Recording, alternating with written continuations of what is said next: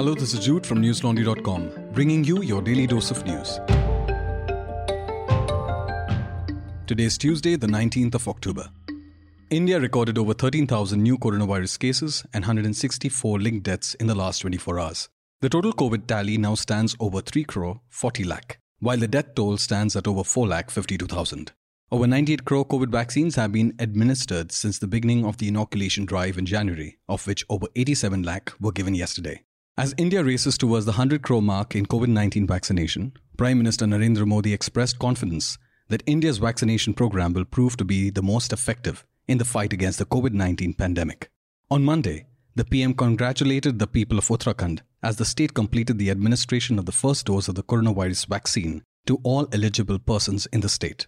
Meanwhile, as India awaits a nod for Bharat Biotech's vaccine Covaxin, the World Health Organization yesterday said it cannot cut corners in making a decision.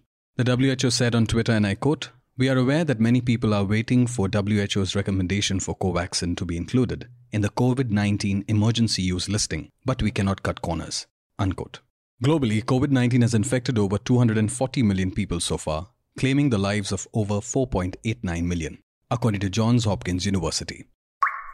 Today, the National Investigation Agency, or the NIA, took over the investigation of targeted killings in Jammu and Kashmir. The agency is expected to take over inquiries into the killings of Makhan Lal Bindru, Virender Paswan, Supinder Kaur, and Deepak Chand, as well as that of 2 labourers in Bihar, NDTV reported. Security forces have detained about 900 people for alleged links to separatist outfits like Jamaat-e-Islami and the Resistance Front, which is believed to be an offshoot of Lashkar-e-Taiba. Meanwhile, a new terror outfit called People's Anti-Fascists Front claimed responsibility for the attacks in Poonch district, where 9 soldiers have died since last week, The Hindu reported. In a widely shared video, the leader of People's Anti-Fascists Front claims that on October 11th, when 5 of the 9 soldiers died in Poonch, the militants took away the bag belonging to Sepoy Harjit Singh. However, an unidentified source from the army has dismissed the video, calling it an immature attempt at propaganda. The army said that it has launched a search operation in the forest areas of Poonch and Rajouri to track down the militants and thereby verify things on the ground. At least 11 deaths were reported in Uttarakhand today, taking the toll due to rain-related incidents in the state to 16. Uttarakhand has been battered by rain since Sunday, leading to floods, landslides and destruction of property, the Indian Express reported. Chief Minister Pushkar Singh Dhami, who has cancelled all his scheduled events to monitor the situation, said 3 army helicopters would join the rescue operations. 2 have been sent to Nainital and 1 to Garhwal region. At least 10 teams of the National Disaster Response Force, NDRF, have already been deployed in the state to conduct rescue operations.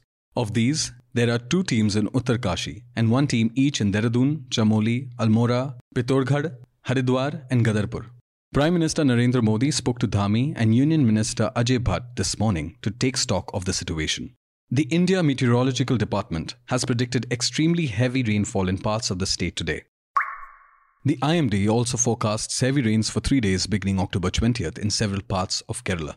The state government has alerted the downstream areas of the Idukki Dam, including the suburban areas of Kochi.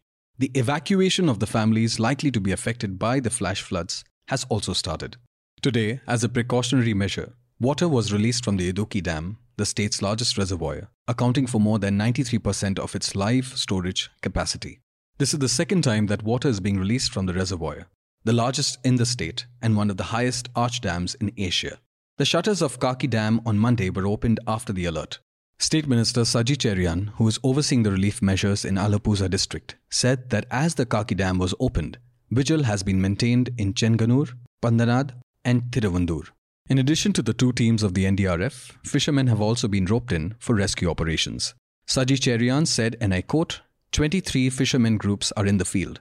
Service of more fishermen would be ensured. Unquote. According to the State Disaster Management Authority, the death toll from rain-related incidents has risen to 38 since October 12th.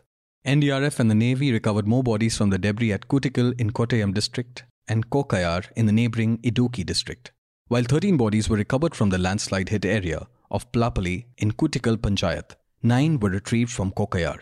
Yesterday, as rain abated and rescue operations resumed, the body of 7-year-old Sachu Shahul was the last to be found. The Uttar Pradesh police has arrested 4 more persons, including a BJP worker, in connection with the violence in Lakhimpur Kheri on October 3rd, the NDTV reported. With this, a total of 10 people have been arrested in the case. On October 9th, Union Minister Ajay Mishra's son, Ashish Mishra, was arrested by a special investigation team after 11 hours of questioning. The FIR states that Ashish Mishra was sitting on the left side of a car that crushed people in the crowd at Lakhimpur Kheri. According to the FIR, he allegedly fired his weapon as the vehicle hit some of the protesters. Apart from Mishra, the other accused people, Ashish Pandey, Love Kush, Shekhar Bharti, Ankit Das, and Latif, were his alleged accomplices. Listeners, if you've been following the news since the Lakhimpur Kheri incident, you might have seen a spate of misleading narratives being presented as news. But here at News Laundry, our reporters Nidhi Suresh and Shivangi Saxena were on the ground in Lakhimpur, bringing you facts and substance. On October 3rd, 3 cars rammed into a crowd of protesting farmers in Uttar Pradesh's Lakhimpur Kheri. 2 of these cars belonged to Union Minister Ajay Kumar Mishra. Eyewitnesses allege that the minister's son, Ashish Mishra, was in one of the 3 cars. The incident and the violence in its aftermath left 8 people dead, 4 farmers, 2 BJP workers, a driver of one of the vehicles, and a journalist. News Laundry takes you through what's happened so far. Who is Ashish Mishra and who are the 8 people who died? Read our reports under the section Lakhimpur Kheri Violence. To read the reports in Hindi, go to hindi.newslaundry.com. Do remember, we don't depend on governments, corporations or advertisers because we have subscribers supporting us and the work that we do. If you are not a part of News Laundry already, click the red subscribe button on the top right corner of the website. Subscription is as low as 300 rupees a month only. Pay to keep news free. Veteran diplomat Zalmay Khalilzad resigned as the United States Special Representative for Afghanistan Reconciliation less than 2 months after the US forces withdrew from Afghanistan, the AFP reported. In a letter to US Secretary of State Antony Blinken, Khalilzad said that he wanted to make way in the new phase of our Afghanistan policy.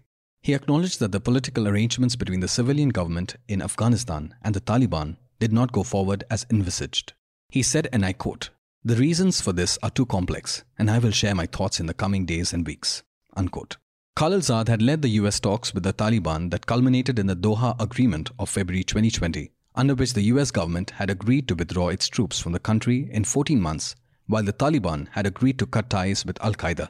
He, however, faced criticism after the Taliban took over the government in the country by ousting the regime led by former Afghan President Ashraf Ghani.